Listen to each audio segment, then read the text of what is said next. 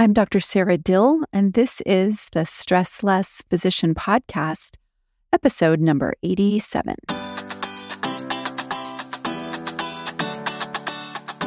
Welcome to the Stressless Physician Podcast. I'm your host, Dr. Sarah Dill, MD.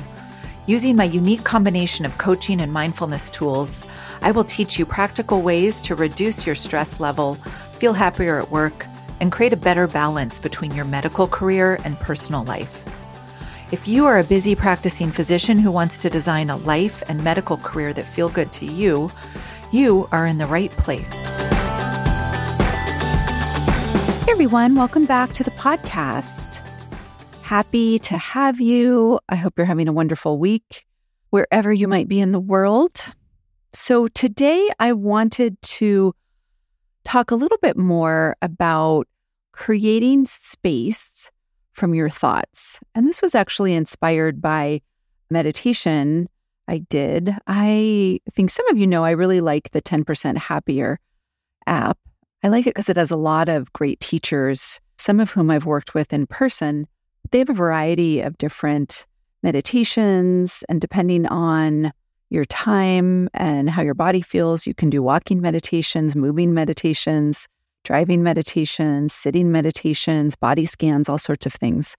But this was one that was talking a little bit about observing your thoughts and creating or having more space from your thoughts. And I know I talk about this a lot, and I think it's something that is so useful. I could probably talk about it every week, because sometimes I need to remind myself as well. And so I just want to start by saying there's nothing wrong with thinking. This is what our mind does. We tell stories, we narrate, we think, we have this voice in our head, right? There's a lot of talking, there's a lot of thinking, there's a lot of busyness, and there's nothing wrong with thinking. Thinking's amazing. Thinking includes imagination and creativity. It includes so many things. Our thoughts are really just the natural manifestation of our cognition, of our awareness, of our human mind. So our goal in coaching, in mindfulness, in meditation, and all of that is not to stop thinking or to delete our thoughts or to eliminate them. We can't do that. We can't just stop thinking. Sometimes I wish I could just press a button, right, and have some quiet in my head. And there's ways to work with our thoughts. But the goal really is to know what we are thinking when we are thinking it. It's to have this ever-present awareness of what's going on up here in our mind so that we aren't jerked around by our thoughts, whether they're habitual thoughts, intrusive thoughts, ruminative thoughts, any of that, or just random sort of thoughts. So the goal really of a lot of mindfulness practices, of coaching for me and for my clients, is to know what you are thinking when you are thinking it. And the goal of having space, right, creating space from your thoughts or around your thoughts, the goal of that is to have enough space to then be able to choose whether you want to act on whatever particular thought you're having, whether you want to believe it and take it to heart, or whether you want to let it go, right? Whether you want to sort of disengage from it, not get hooked by it. So the goal of this and the beauty of creating space from your thoughts is to be able to be defused from your thoughts and from your emotions to a degree that's helpful, not to be robotic, not to have not any emotions or to, right, delete your thoughts, but to just have space around them, to be able to observe them and decide to choose whether these are thoughts you want to encourage, whether you want to feed them, nourish them, respond to them, whether you want to take action based on this thought or thoughts, or whether you want to release it, let it go, right? Disbelieve it, sort of detach from it. There's always thinking going on, right? There's a lot of thinking. Sometimes they just say that, oh, there I am thinking, lots of thinking, right? It's not good. It's not bad. And I would say that it's not always helpful to look at thoughts in terms of whether they are true or false. Sometimes that can be useful, but sometimes it's not. I find that often it's more useful to look at our thinking and look at our thoughts in terms of whether the thought that we're thinking right now, is it helpful or is it unhelpful?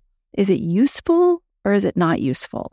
Is continuing to think this thought or act on it, is this going to lead me to a life of more meaning, happiness, connection, joy, or purpose? Or is it going to take me away from that, right? Or whatever values or things that you are wanting to experience.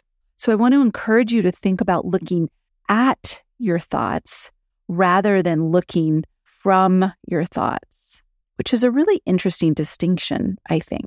So can you step into that sort of observer role and just get better and better at looking at your thoughts as thoughts, right? Not yours, not that they mean something about you, but can you get very good at knowing what you're thinking when you are thinking it and having that space to then choose whether to act on it or not act on it, whether to believe it or whether not to, whether you want to let it go or hold on to it. So this practice is really practicing noticing thoughts rather than getting caught up in them and reacting or acting out automatically or unconsciously from them. So letting thoughts come and go rather than holding on to them or pushing them away, right? Resisting them or welcoming them, ruminating on them.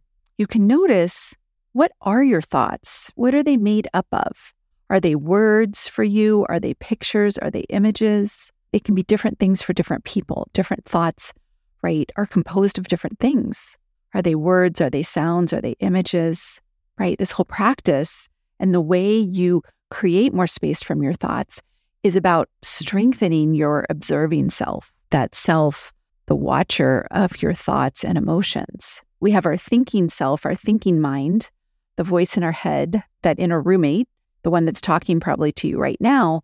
And then we have our consciousness or our observing self, our awareness, the part of us that can be aware of our thoughts, our emotions, whatever we're experiencing, our sensations, that actually encompasses some of that thinking self, the voice in our head.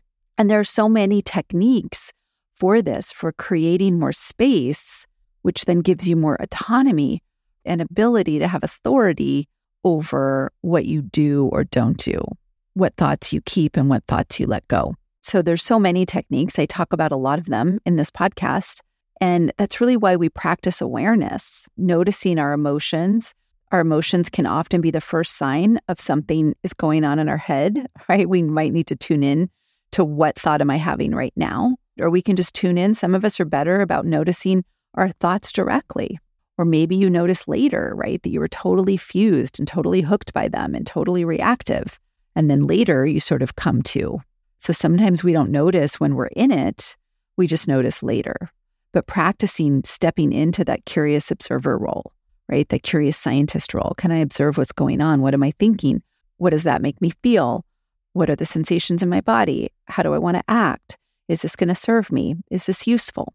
So I'm just going to touch on a few simple ways that you can experiment with to create more and more space between you and your thinking, you and your thoughts. One is to do what I sort of just touched on and ask yourself sometimes, what is the form or the shape of this thought or thoughts, right? Is this words that I'm hearing or seeing?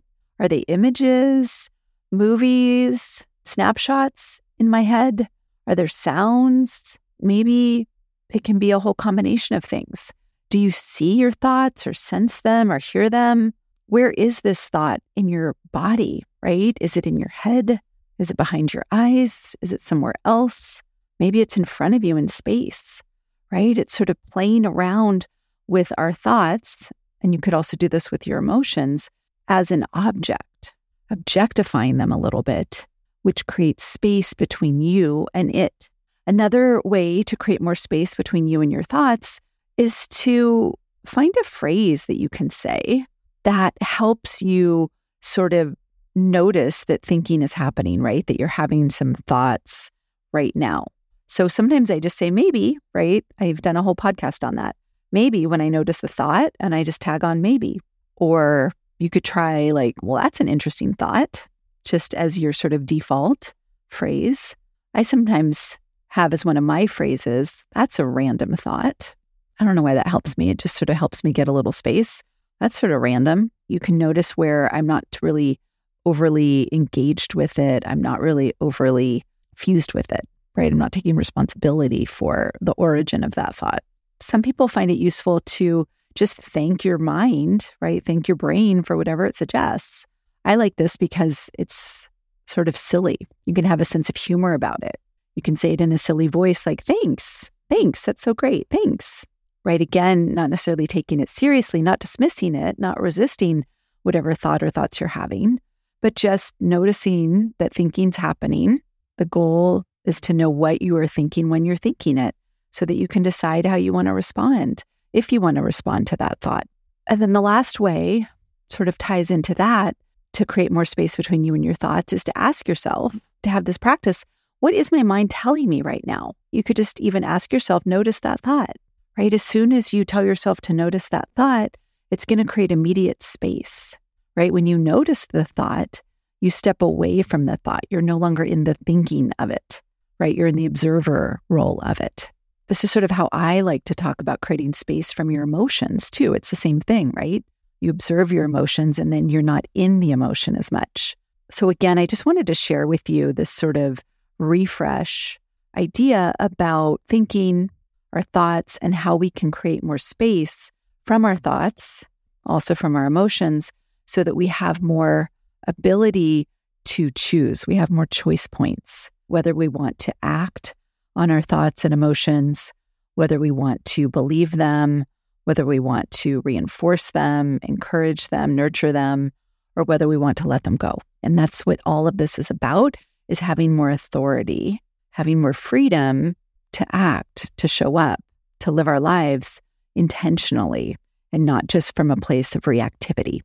Love talking about this with you. I hope you found this useful. Again, feel free to send me an email with any questions or comments, anything you want me to talk about in the future. I answer all my emails, Sarah, S-A-R-A, at sarahdill.com, and I will talk to you next week. Bye.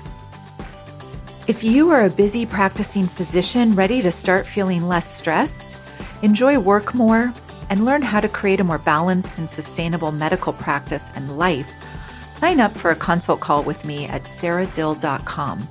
That's SARADILL.com. It would be my privilege and pleasure to work with you.